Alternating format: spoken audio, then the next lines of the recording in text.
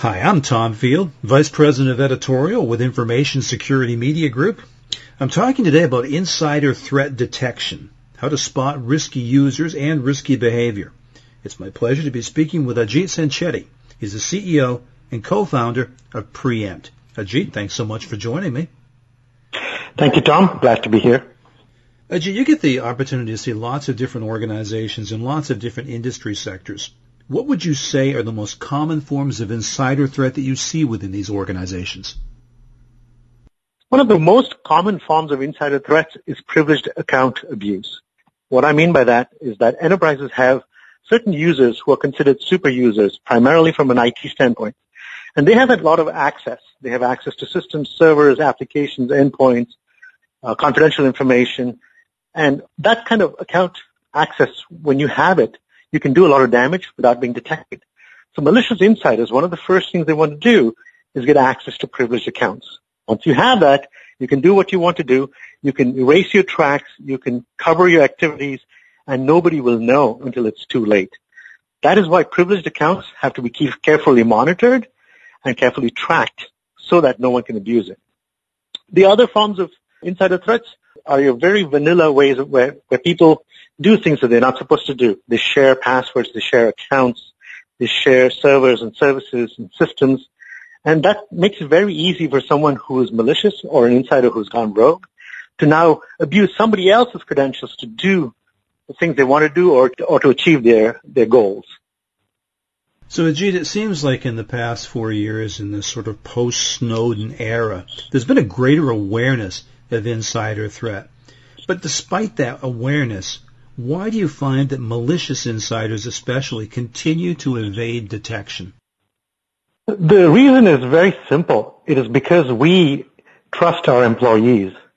What happens is when you're on the outside of the network trying to get in, there are restrictions on what you can do. But once you're an employee and you're inside, employees have access to a lot of resources which they may or may not need.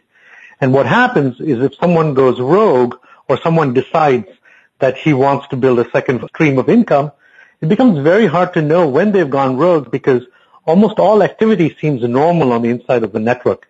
And so what enterprises are trying to figure out is how do you determine when someone goes rogue or someone becomes malicious.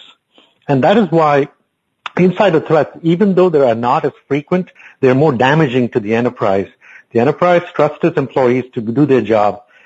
But the downside of that is there's more access than you need. And when you have more access than you need, it can be misused, and that leads to insider breaches. Well, Ajit, that's the malicious insider. In your experience, how significant is the role today of the unintentional insider, someone that commits an insider mistake by accident or is taken advantage of by someone on the outside? Very good question, Tom. I think that is more common than you would think. This is because most employees and most people are trying to get their job done. When you're trying to get the job done, you're trying to do it in the most efficient manner. And what happens is you do things that may or may not be right from a security standpoint. I'll give you an example. You're off on a weekend. You're an admin in an IT department. You're all out with your friends on the weekend, and suddenly there's an emergency. You don't have access to your laptop. So what you do is you use your friend's laptop to log into the network, use your privileged credentials, and try to resolve the IT issue. Well, you solved the problem. You tried to get your job done. But what happened is now your privileged credentials are on a laptop that does not belong to the enterprise. We do not know if it has malware on it. We do not know where it has been. And now the enterprise is exposed.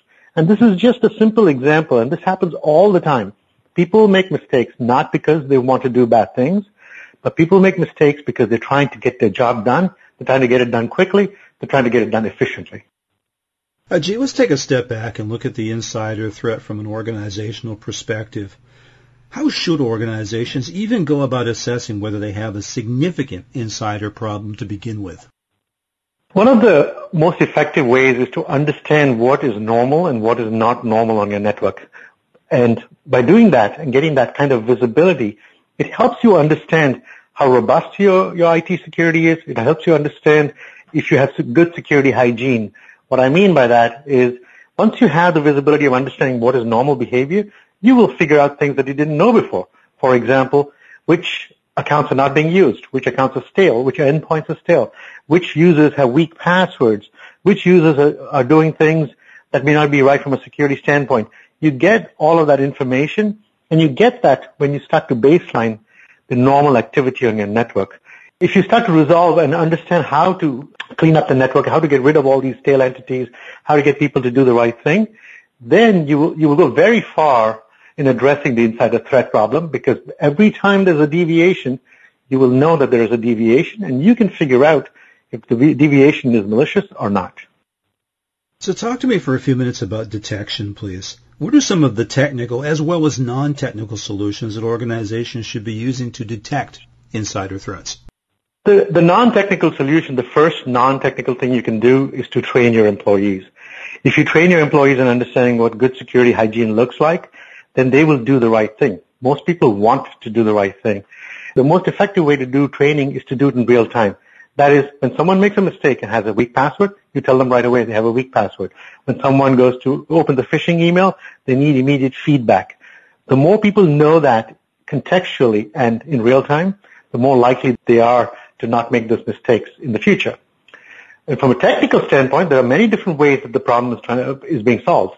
One of them is, like as I mentioned, doing user behavior analytics. Once you do user behavior analytics, you start to understand who's doing what, when, how, which groups of people behave in a secure manner, which groups of users behave in an insecure manner, and you start to get a very good idea about what people do on your network. And as they deviate from this normal behavior, you can start to figure out if this deviation is a problem.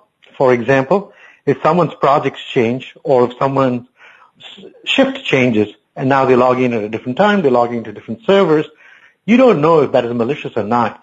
But if you have a way of baselining it, you can actually very quickly tell if this is just a change in behavior or this is a malicious insider who has gone rogue or malicious on you. There are other techniques that people are using. User behavior analytics is one, as I mentioned, but there are ways, almost all having to do with some form of machine learning, to help reduce all the logs and the data that we have on the network and bring it down to a few actionable alerts. That is really a very big step in trying to understand when you have a problem, because the biggest challenge is not that you're not collecting the data. The biggest challenge is making sense in interpreting the data, and machine learning really helps you get there. Okay, another challenge I want to talk to you about. We talked about solutions. Now talk to me about the skills. What are the skills needed for insider threat detection and remediation? And even more important, in this marketplace where we can't find enough qualified people, where do organizations even begin to find these skills? The cybersecurity skills gap is pretty acute. Depending on the statistics you see, we have a shortage of 1 to 2 million security experts that we need to do adequate security. And the problem is that when enterprises cannot find these security experts, what they do is they outsource the monitoring. Well, you can do that, but the problem with outsourcing your monitoring is that the people who are monitoring your network don't have any knowledge of your business process, what is good, what is bad. And so every time they see something that looks unexpected or might be malicious, they create a ticket which someone inside the enterprise has to chase down. Now, if you keep getting these tickets and you have to figure out whether they are real or not, it becomes very mundane and boring. And when it becomes mundane and boring, then you will never get the best and the most skillful people to work in those roles. So what you need is to make the job interesting but meaningful.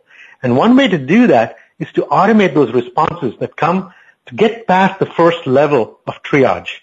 You can do that with many techniques and tools that take all the data, ingest it, make sense of it, and tell you what the first level of triage can be. Some of them can even do these automatically. Now, once you do that, you have a more tangible solution. You actually can do it in an efficient manner. You can do it in a cost-effective manner. Then that's what enterprises need to get to. What they have today is monitoring. But there are many solutions that are coming out in the market that will address this problem, will try to reduce the skills gap by providing more meaningful information to the security experts, make the jobs more interesting, and you will start to see talent flow in that direction. Ajit, take a few minutes now to tell me a little bit about Preempt, please. What are you doing as an organization to help other organizations get a much better handle on the insider threat? At Preempt, what we realized very early on is that the security shortage is not going to be addressed for many, many years.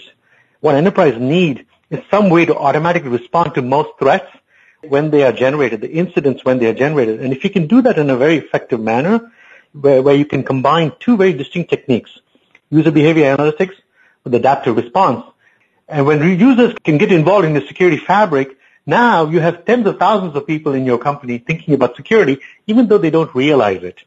So, for example, if someone accesses 6 new servers, we don't know if they've gone malicious or it's just a change in role. If they can be asked to do a multi-factor authentication or a two-factor authentication in real time and confirm their identity, we know they are who they say they are. And that's no longer an incident that someone needs to chase down. So what Preempt is building is what we call a behavioral firewall that combines machine learning and analytics with adaptive response so that most security incidents can be self-remediated by the user themselves. And the security analysts can focus on the very important alerts that actually need the time and attention. It is a new way of looking at the insider threat and the malicious breach problem. Ajit, that's a great overview. For a final question, I want to ask you if you can boil this down to a single piece of advice. What can organizations be doing better right now to minimize their risk from the insider threat? The most effective and the simplest thing that enterprises can do is to get their users involved in security. When people know that what they're doing is being tracked and what they're doing is either secure or insecure, they will try to do more and more of the secure thing, and they will do less of the insecure things that they've done in the past. And that, if it's done consistently and if it's done in real time, when you know that you did something wrong right away when you do it, then people will start doing less of it and enterprises will get more secure. So the simplest and the most effective thing that enterprises can do is to make your users your strength, not your weakness. Ajit, that's well said. I've enjoyed our conversation today. Thank you so much for your time and your insight. Thank you, Tom. I enjoyed it. The topic has been insider threat detection, how to spot risky users and behavior. I've been speaking with Ajit Sanchetti, CEO and co-founder of Preempt. For Information Security Media Group, I'm Tom Field. Thank you very much.